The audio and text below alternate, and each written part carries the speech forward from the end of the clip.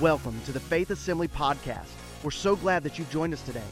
It is our desire at Faith to help you connect, grow, and go in your walk with God. We hope you're encouraged by this message from Pastor Steve. Praise the Lord. So good to see so many of you returning home today, finally at a place of comfort to get out and begin to fellowship again with the gathered church. We are so thankful, and we do welcome our online audience as well today. We are so pleased to have you with us, and grateful for the technology to be able to fellowship this way. But there is a power, and there is a strength, and there is a synergy in the gathered church. Amen? God's people coming together for the purpose of lifting the name of Jesus and to be edified together from the word of the Lord is just something special, and we certainly cherish it in this hour. And so are you ready for the word this morning? Yes, amen. If you have your Bible with you this morning, Pastor Lisa referenced it a little bit ago, but Isaiah chapter 43, if you would turn there, and then also hold your spot in the book of Exodus somewhere. Most anywhere in the book of Exodus will be fine because we're going to be taking several excerpts from the book of Exodus and the book of Joshua this morning. So I want to ask you the question this morning in a material sense, maybe to begin with. How many of you enjoy new things? Yeah. Everybody likes something new, right? Something new, something shiny. A new car, a new experience, a new job, a new acquaintance, a new place. You know, we like to have all those things new, and there's just a special feeling associated with new things. But I want to ask you this morning. How many of you like to go new places in the Spirit? How many of you like for God to lead you to new territory and to take new ground? I would be terribly excited if as many of you raised your hand for that as you did the previous question. That would be awesome this morning. So let me ask it again. How many of you like it when God leads you to new things? Amen. All right. Great. Well, you know what? I usually don't read or preach for response because, you know, I've learned that sometimes people just honestly sit there like turnips because they're taking it in. And then other times it's because I'm boring. I've learned just not to let the response of people really dictate the message or the flow of the service, but just more or less to go with what God has planned and ordained for that time together. But I want to tell you this very next text I am reading specifically for response, okay? Because when I read it, I want you to expressively just kind of indicate how you feel about the word of the Lord and the promise of God for your life, okay? Are you ready for this? Okay, all right. Isaiah 43:18 begins this way. It says, "Do not remember the former things, nor consider the things of old. Behold, I will do a new thing."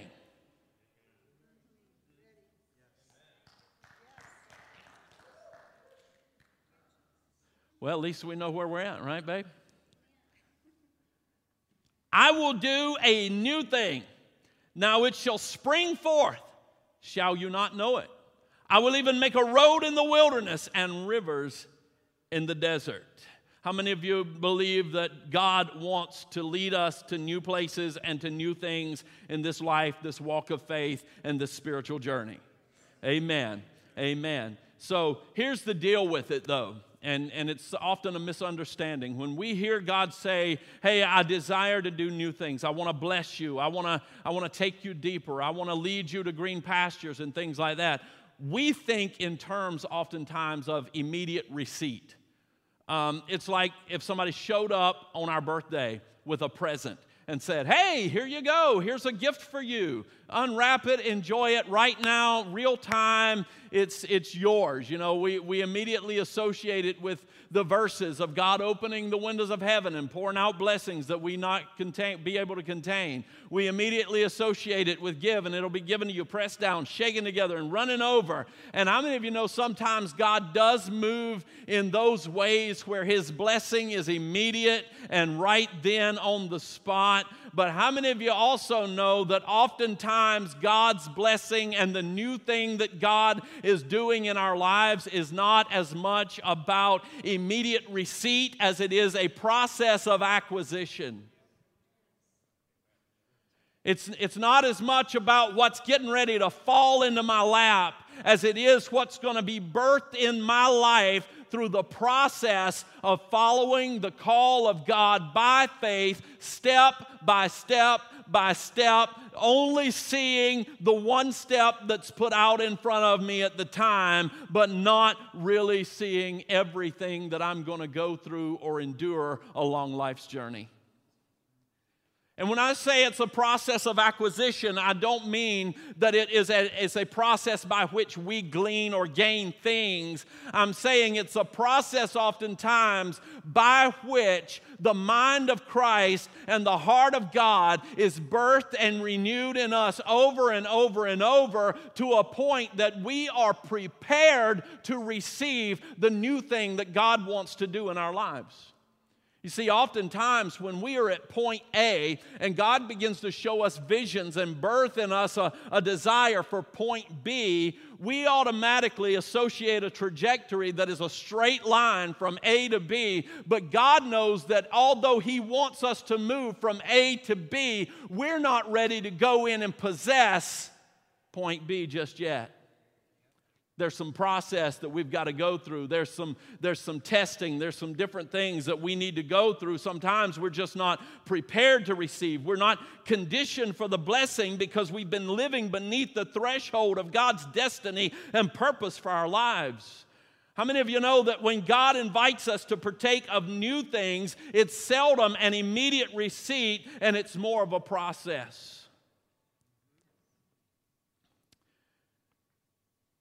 When the Lord invites you to new things, there are a few things of which you need to be aware. And I want to remind you today, church, because all of you are on a journey. All of us are on a journey through this life. Especially if you're a believer today, God has something great in store for you. God has a blessing for your life. It has been declared over you. It's all over your refrigerator. It's on your Post-it notes in your cubicles at work. You've got it on your bumper sticker. It's everywhere you can plaster it. Jeremiah 29:11 says, I know the plans I have for you, says the Lord, plans to prosper you and to give you a future and a hope. Ephesians 3:20-21, now unto Him who is able to do exceeding abundantly above everything that we think or ask. I'm telling you, God's got a great big plan for your life. God has a great big purpose for your life. And I want you to be encouraged this morning to stick with it and to hang on to it and to pursue it until it comes to fruition in your life. See, when we hear God say, behold, I do a new thing, I don't believe there's ever been a bigger new thing than the new thing that He did for a group of Israelites who had been held captive for centuries under the slavery and the bondage of the Pharaoh in Egypt. And He had set taskmasters over them and made their lives hard, and their labor was burdensome and heavy. And they began to cry out to God and said, God, would you deliver us from this place? God shows up, says, yes, I will deliver you from this place. In fact, I'm not only going to deliver you from this place, but I've got a plan for you, and it's a plan to take you out of this place of bondage and lead you to a good land, a large land, a land that's flowing with milk and honey. That's where I'm going to take you. Consequently, I want to tell you that the place that I'm going to lead you to that is so fine and so fair is only a 4 days journey from here if you take a straight shot.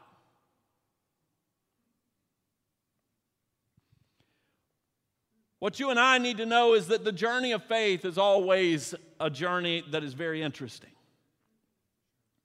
And there are a few elements, and I want to remind you of this epic journey of God doing a new thing in the life of a nation and how that correlates in our lives. And I want to show you some excerpts today. If you have your Bibles there handy, I want you to go ahead and turn to Exodus 13 and hold your spot there. And one of the things that is interesting about the journey that God leads us on when He's leading us to new things is this. is that the pathway that God chooses may be different than the pathway that we anticipated. The pathway that God leads us on may be different than the pathway that we had anticipated.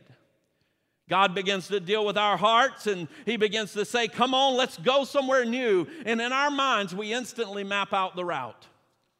We just know it's from point A to point B. We're so excited. Our thoughts are, well, this moment is about me. It's, I'm glad that God has finally recognized me and all of my righteousness and everything, and He's about to elevate me to a new place.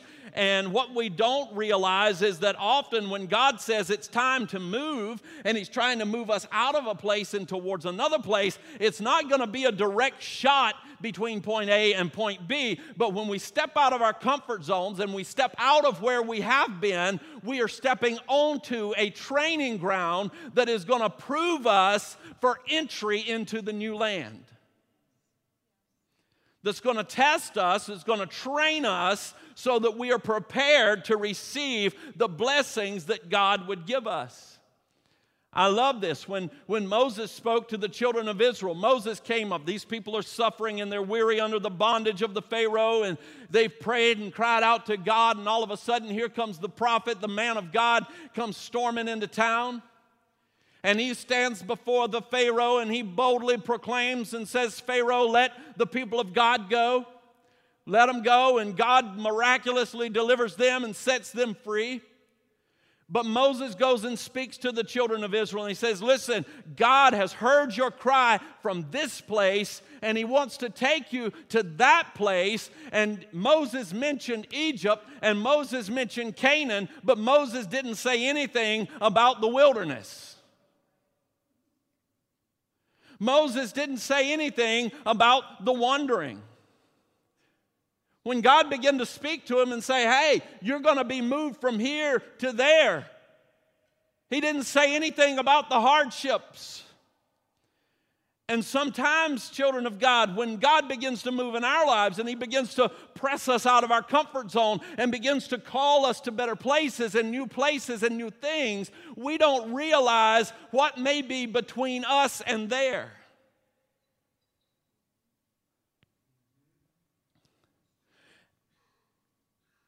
And this is what Exodus 13 says, verse 17. Then it came to pass when the Pharaoh had let the people go, oh, Jesus, Lord, here it is. We're about to walk out of this land, and we're going to walk straight shot into our promise. And it says, when it came to pass, when Pharaoh had let the people go, that God did not lead them by the way of the land of the Philistines, although that was near. That was the easy route. That was the express lane. For God basically said, they're not ready yet. They're not ready to go in and possess the promise. They're not ready for the adversities and the hardship that they're going to meet as they go in to take hold of what God has prepared for them. He says, lest perhaps the people change their minds when they see war and they return to Egypt. Let me tell you something today, church. There's a lot of you that are all excited about a new thing that God is showing you, but what God is not showing you is the tension and the adversity that's going to wait for you between where you are and where God's leading you. And you say, Pastor, why do you say that? I say that because if there's one thing that the adversary is vehemently against, it is against God being glorified in our lives. If he's vehemently against it, he doesn't care that you're here among those of like faith today and that you sang songs together and that you supposedly glorified the Lord together. What he's worried about is when God's people get a hold of God's promises, it's not going to be contained to the four walls of God's house, but it's going to go out into God's world, and it's going to glorify the name of God, and he's going to be lifted up, and he's going to be exalted, and the adversary is going to withstand you every step of the way as you are getting out of your comfort zone and your place where you're nestled in, and you're moving towards God's new thing for your life. And some of you, if you knew the trouble, if you knew the strain, if you knew the adversity, you would have never let go of your comforts to pursue the good thing that God has in store for you. And God said to them, listen, it's premature. They can't see war right now, so I'm going to have to lead them a different way. They can't go straight shot up through Philistia right now. And the route of God's people all throughout this journey was interesting, wasn't it? I mean, they went through seas rather than around them. They went around cities rather than through them. And they went 40 years on a journey that should have lasted about 4 days. And finally, we see this group of people early on in their journey up against the Red Seas on one side of them. Pharaoh's pressing in hard on the back of them. And logically speaking, they shouldn't have been at the Red Sea to begin with. They should have just went straight up through Philistia, but the children of Israel are there, and we read this in Exodus 14. It says, and when the Pharaoh drew near, the children of Israel lifted their eyes, and here's a resounding theme in the entire Exodus. And they saw the Egyptians marched after them, so they were afraid. And the children of Israel cried out to the Lord, and then they said to Moses, Moses, there's a sea before us. There's an army behind us. It's an impossible situation. Let me just ask the logic here.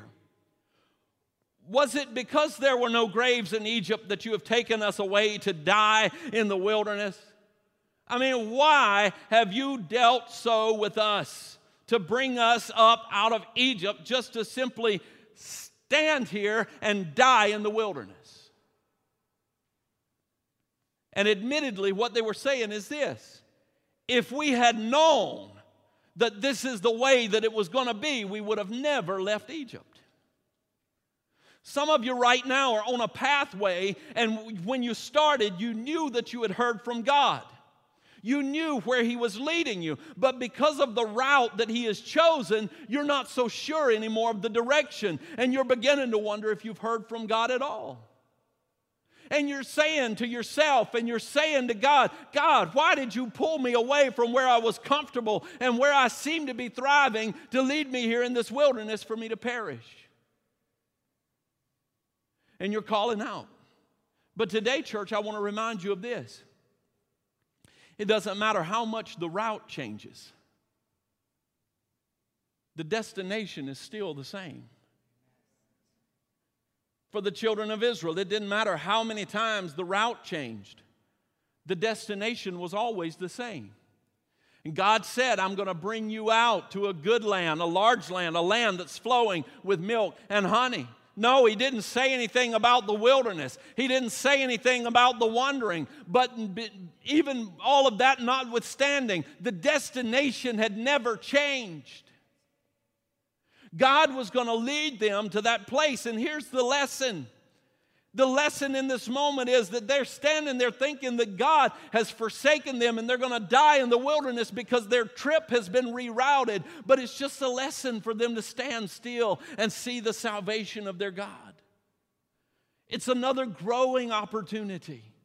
It's another opportunity for God to put something in them that they hadn't previously had. And I want to assure you today that just because you don't understand the route doesn't mean that the destination has changed. Number 2 on this journey is this.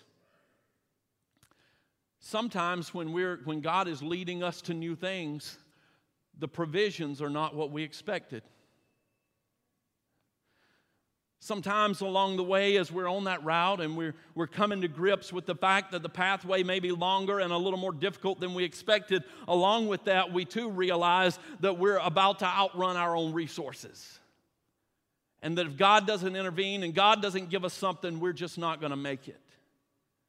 And we begin to call out to God and we begin to say, Lord, would you help me? Lord, would you provide for my need? God, if you don't do something right now, I'm about to go under. Such was the case when the children of Israel came out of Egypt. And here comes that resounding theme again. And that resounding theme is this. It says this in Exodus chapter 16. Then the whole congregation of the children of Israel complained against Moses and Aaron in the wilderness. And the children of Israel said to them, oh, that we had died by the hand of the Lord in the land of Egypt, when we sat by the pots of meat and we ate the bread to the full. For you have brought us out into the wilderness to kill this whole assembly with hunger. We know what God said. We understand what God said, but circumstances right now tell us that we are going to starve to death. Never mind the word of the Lord. The circumstance says that we are going to starve to death.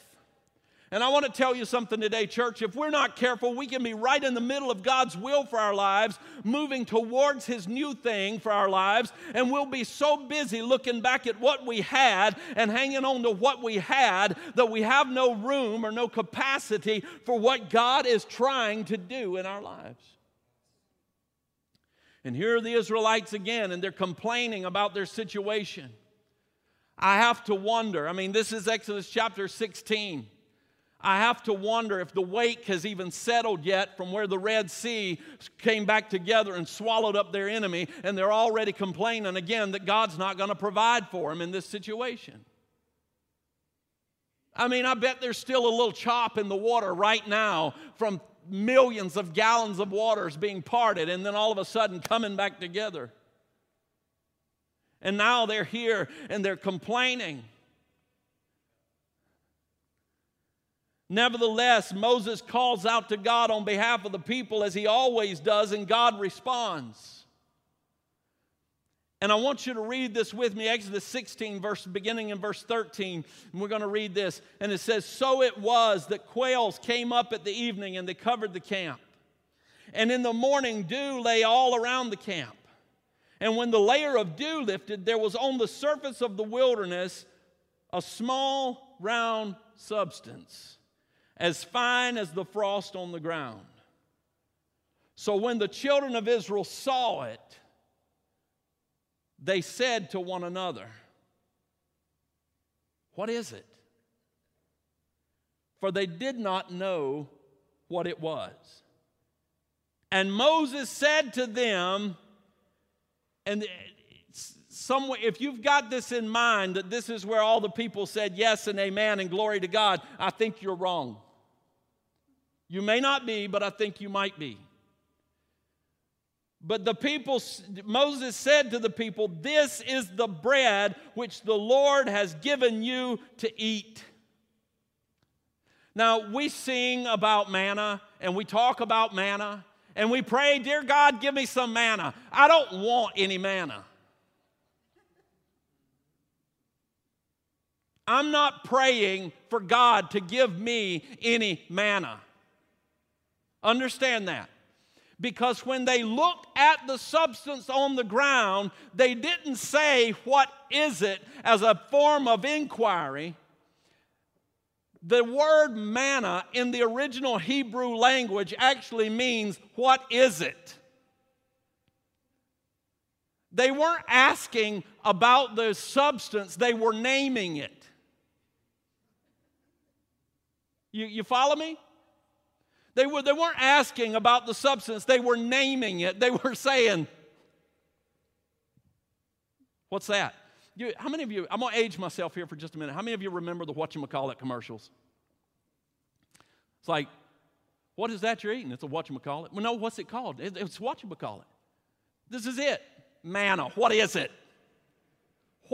So in essence, they had prayed to God, they'd asked for provision, and God answered, and they looked at God's answer and said, what is this? And y'all laughing, but we're getting ready to bring it home. Because there's some of you that you've been praying and calling out to God. You don't understand what's going on in your life, and you've been asking God to sustain you, and you've been asking God to provide for you, and God's been allowing some things into your life right now. And when God answers and God's coming through, you're looking at it and going, what is this? You see, what they were expecting was to get up in the morning, and they were looking for loaves of Panera bread, and they were looking for loaves of Great Harvest Bread Company. They'd be all up there with the bows and the stickers and everything, just laying out there ready to slice up and toast. Just something dropped in their lap. But God provided, and they looked at God's provision, and they said, what is this? What is this? Some of you are on your journey today. Some of you are on your journey today and you're saying, God, give me strength. And God's giving you a trial. And you're looking in the face of your trial and saying, God, what is this? I prayed for strength. But don't you understand that it's the trying that's going to make you strong? Some of you have been praying, God, give me peace. And God's allowed a storm into your life. And you're looking at that storm and saying, God, what is it? I trusted you for something else, but you've given me a storm. And what God's trying to do is prepare in your heart a truth that says it doesn't matter if circumstance and situation all around you is not like you anticipate or expect that it should be. God can give you peace that passes all understanding. That's what He's trying to birth in you. That's what He's trying to grow in you. Some of you are praying, God, let my faith grow, and He's answering you with testing. Because in that testing, your faith is going to grow. And what we have a hard time with is that sometimes we don't understand that God doesn't always give us what we want, but He will always give us what we need. And we may sometimes be looking at the very answer of God in our lives and our situation and going, God, what is this? And what God knows is that that is the exact thing that you need to move you forward and to propel you towards His purpose and His plan. The issue is that we almost always pray with the immediacy of our need in mind, and we see what we see right now in the here and now, and God almost always answers prayer in a way that's preparing us for what's ahead. I want to say that one more time. We almost always pray in the context of the immediacy of our need, but God is a God that answers in the context of what we need to get to where He's leading us. And sometimes we hadn't expected what we got in our lives. But I want to remind you again, even when the provision is not what you've expected, the purpose and the plan of God hasn't changed. The destination isn't any different. You're still going through to the promised land. When the provision is not exactly what you had in mind, when the answer didn't come in the form you've expected, don't lose heart, because God knows what's next, and He's providing in such a way as to prepare you for the new things, the new seasons, and the new blessings. Number 3, the processes aren't always what we had envisioned or experienced. I want to ask this real quick here and just be really honest with me. How many of you are church people? How many of you have been church people for a really long time? Right? Yeah.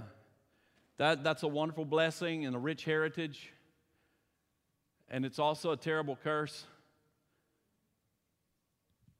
Because we can get stuck in the rut of, well, we've always done it this way. We can all of a sudden make a doctrine out of a tradition and say that, God only moves when we behave in certain ways. God only responds to certain actions. And sometimes we don't obtain the promises of God because we can't get beyond some prescribed motion or method. And we can't get to the promise. You see, throughout the journey from Egypt to Canaan, God instructed the people in some very specific ways. We've already covered it, but at the Red Sea, they were to stand still and see the salvation of their God as Moses stretched his rod over the seas and they parted. In the wilderness, in Exodus, Let me rewind here and recap. But in the wilderness, in Exodus, Moses was instructed as the people thirsted to go and to strike the rock, and from the rock a supply of water was going to flow out that was going to satisfy the thirst of the people and all of their livestock. And Moses went out and Moses struck that rock. Fast forward a little bit more. Numbers chapter 20. They're again out in the wilderness and they're thirsting, and the Israelites are complaining and they're whining. They've seen the seas parted. They've seen water flow from the rock. They've seen manna from heaven. They've seen all this stuff. But here they are again. Oh, God's going to kill us in the wilderness. We're done for. We're thirsty. And where are we going to get water? Moses again goes and intercedes. God speaks to Moses as he always does and said, Moses, this time I want you to go to the rock and I want you to speak to it. And Moses says, well, no, Lord, that's not the way we do things at church. No. Tradition says that we're to strike the rock.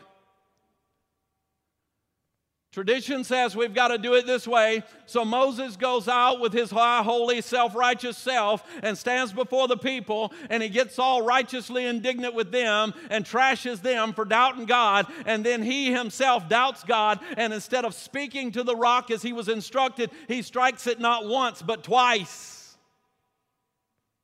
And God in his graciousness says, right now, Moses, I'm going to be gracious and I'm going to provide. But how many of you know there's a difference between living in God's providence and walking in God's promises? And Moses, right now, while I'm going to provide the need for my people, you, brother, won't ever obtain the promise because you haven't believed me. And that right there is the instance where it is pronounced over Moses' life that he will not enter the promised land. Why? Because God prescribed a method for him. God called him to steps of faith. Not steps of tradition, not steps of dead, dry religion, but a step of faith. How stupid am I going to look now, Moses probably thought, if I've struck the rock before and that worked, but now God says I'm to come and speak to it. Moses didn't speak to the rock, but he struck it 2 times. And listen, with new things sometimes come different disciplines. You may have done some things that you may have to do some things that you've never done before in order to get results that you've never had. There may be some of you right now that God is leading and calling and saying, hey, why don't you get out of the boat? He may be calling and saying, hey, I need you to launch out into the deep. I need you to speak to the rock this time. But you're arguing with God and saying, but God, I've always done it this way. That's fine. God will be gracious and God will provide. But I want more than the provision of God. I want the promise of God. And why does God instruct people that he's going to do a new thing? God instructs people that he wants to do a new thing, and God instructs people in new ways because God wants us to be partakers of and participants in an active faith rather than practitioners of a learned religion. Let me say that again. God wants us to be partakers of and participants in an active faith rather than practitioners of a learned religion. We've become so accustomed to a learned, systematic religion that many of us have become bored with the things of the Lord. We've circled the wall one too many times. We're tired of dry liturgies and meaningless repetitions that do little to move us. And sometimes God has to twist the plot just a little bit so that trust is necessary again. And we know it wasn't our learned system that brought us from where we are to where he's taken us, but it was the hand of God moving in our lives and destroying obstacles and breaking down strongholds. Fast forward to the book of Joshua, and the Israelites are on the brink of their promise. 40 years of wandering is about to come to a close. The last obstacle to cross before they get into Canaan and begin their conquest is a Jordan River at flood stage. Oh, it's wide and it's swift and it's nearly incrossable. And I don't know if you see the timing of all of this, but the word of the Lord says that no flesh is going to glory in the presence of God. Paul wrote to to the church and he said, listen, the way that you were saved is by grace through faith and not of works, lest any man should boast. I want to tell you something today, church. God wants to do some things in your life that only God can take the credit for. And here they are at a flooded Jordan River. It would have been so much easier to cross at a different time. I can almost hear somebody from the camp saying right now, why don't we just wait? I mean, we've been wandering out here for 40 years. What's a couple more weeks going to hurt? And then we won't have the difficulty of crossing over this flood stage river. But God says now. But God, it's flooded. And God says, yeah, the time is right. It's now. God, the water is swift and the current of the resistance is strong. And God says, I know. Isn't it great? Let's go. And I can imagine at this juncture, here they are gathered on the banks of the river there at this juncture. I can imagine that there are those among the ranks who are saying, now let's see. Oh, let's see, flooded bodies of water. Now, how do we usually cross these? What is the prescribed method for getting across this time? You know, let's see. Well, 40 years ago, we did it this way. And I wonder now, is Joshua going to stand and stretch his rod out over the waters and they part as Moses did back then? And somebody else might have said, well, God doesn't really move in those ways anymore. I don't really believe that he's a healer. I don't really believe that he's a deliverer anymore. I don't really believe that he's the God of miracles. I don't really believe that he's in the water parting business anymore. So we're going to have to rely on our own ingenuity to figure this one out. But God said, this time, I don't want you stretching out a rod. I don't want you to strike anything. I don't want you to speak to anything. But I want you to step. That's right. I want you to step. I want you to bear up the ark of the Lord, signifying the presence of Almighty God, the anointing of the Holy Ghost. And I want you to walk down to the bank of your adversity, and I want you to step confidently therein. Yes, there's a current. Yes, there's a tide. That Jordan River flows from the mountains down to the Dead Sea, and in the Dead Sea, the makeup of that water and the chemistry of that water is such that nothing can live therein. And yes, there's a current that is trying to sweep you away and take you to a place where nothing lives. There is a current that is flowing that is trying to wash your dream and your vision of anything that God wants to do in your life to a place that is lifeless and void and dead. But I want you to bear up the ark of God. I want you to worship. I want you to set your hearts to praise. And I want you to go down to the waters of adversity. And I want you to step in by faith. And when the feet of the priest touch the water, always before you've seen the waters part before you stepped in. But this time you're going to step in before the waters will part. And some of you are standing on the brink of something amazing in your life, and you're looking on at an obstacle or an adversity, and you're saying, but God, you've always done it this way before. God, you've always caused the waters to part so that I could pass through. And this time God's calling you and saying, listen, I know that's what I've done yesterday, but today the waters aren't going to part until you rise up in the anointing and the power of the Holy Ghost and you step in the middle of it.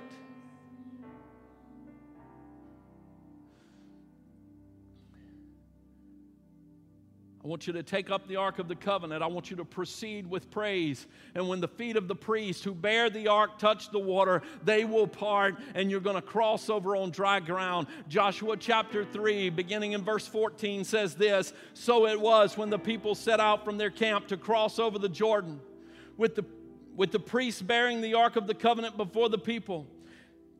And as those who bore the ark came to the Jordan, and the feet of the priests who bore the ark dipped into the edge of the water, for the Jordan overflows all its banks during the whole time of the harvest, that the waters which came down from upstream stood still and rose in a heap very far away. So the waters that went down into the sea, the salt sea, failed, and they were cut off. That thing that's trying to sweep you away to something that's barren and lifeless, it dried up, it stopped, it failed. And the people crossed over opposite Jericho. And you may be facing some obstacles at the flood stage of your life right now. But God says that if you'll clothe yourself in His presence and you'll step forth in praise and walk in accordance with the Word and not a learned religion, He'll cause the waters to part, and He'll be the way maker that you need, and the things that are trying to sweep you away and carry you to a place that is lifeless and barren will be stopped, and the currents that are trying to pull you down and hold you under are going to be halted.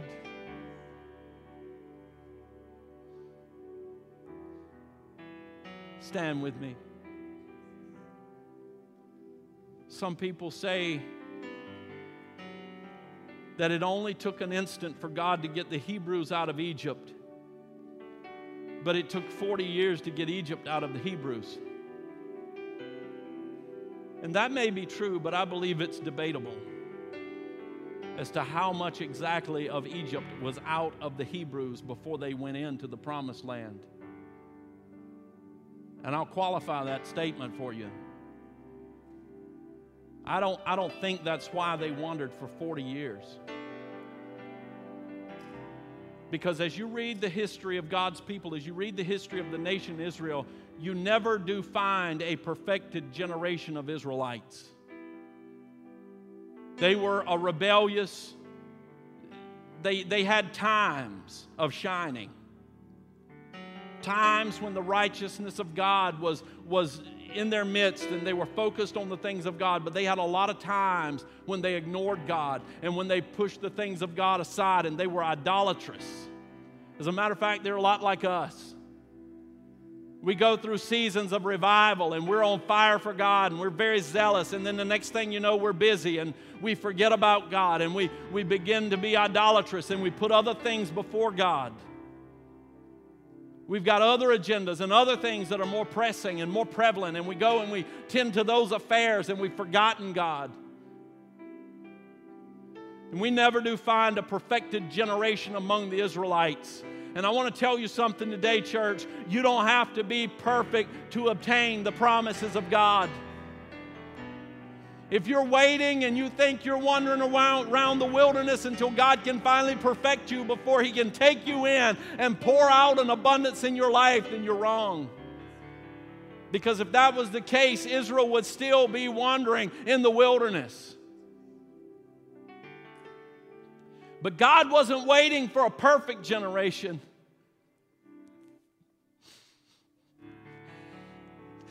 He was just waiting for an emerging generation that would believe that He who had promised was faithful. Because at every turn, the previous generation had said, God's not going to come through on His word. He's led us here to die in the wilderness. He's brought us out here to starve us to death. He's brought us out here to perish. And do you know that there were two people from Moses' generation that made it through and made it to the Promised Land. Their names were Joshua and Caleb. And the reason that they made it through is because they were among the 12 spies that were sent into the land of Canaan to spy out the land. And they came back and 10 people said, it's a no-go, we can't do it. We're just going to die here in the wilderness. Can I tell you today that life and death are in the power of the tongue? But Joshua and Caleb said, we saw the same giants. It may not be easy, but we are well able. We are well able because He who has promised is faithful. I don't believe that He led us out of Egypt's bondage to die in the wilderness. I still believe that He led us out to take us to the promise. And by faith, Sarah herself also received strength to conceive seed. And she bore a child when she was past the age.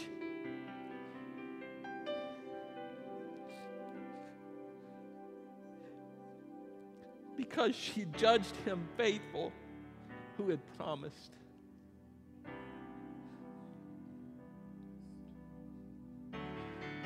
Listen, it's not always going to be easy. And the route from where you've been to where God's leading you may not always be your preferred route. I mean, this isn't Google Maps or Waze. You can't check whether you want the shortest distance or the shortest time. You take the route that God gives you. But the destination hadn't changed. You may not always be thrilled with the provisions, but you can trust and know that God has your best at heart, and whatever He gives you is the supply for what you need, whether it's what you wanted or not.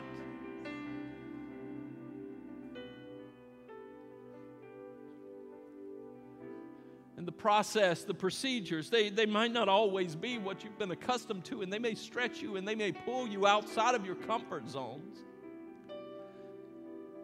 And it won't always be easy. It wasn't easy for Paul. Paul didn't like being in the prison. Paul didn't like being stoned. Paul didn't like being whipped. Paul didn't like the persecution.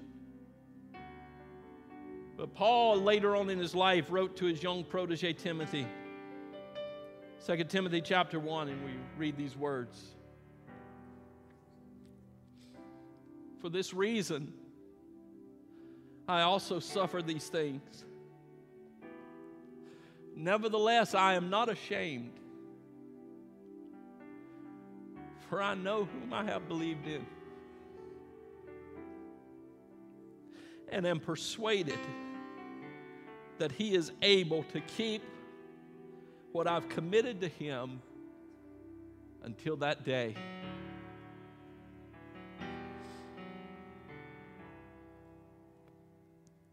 You say, Pastor, that's easy for you. You're the preacher.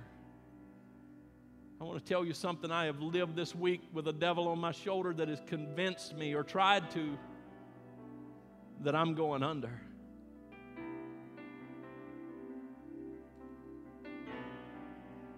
But I know whom I have believed in.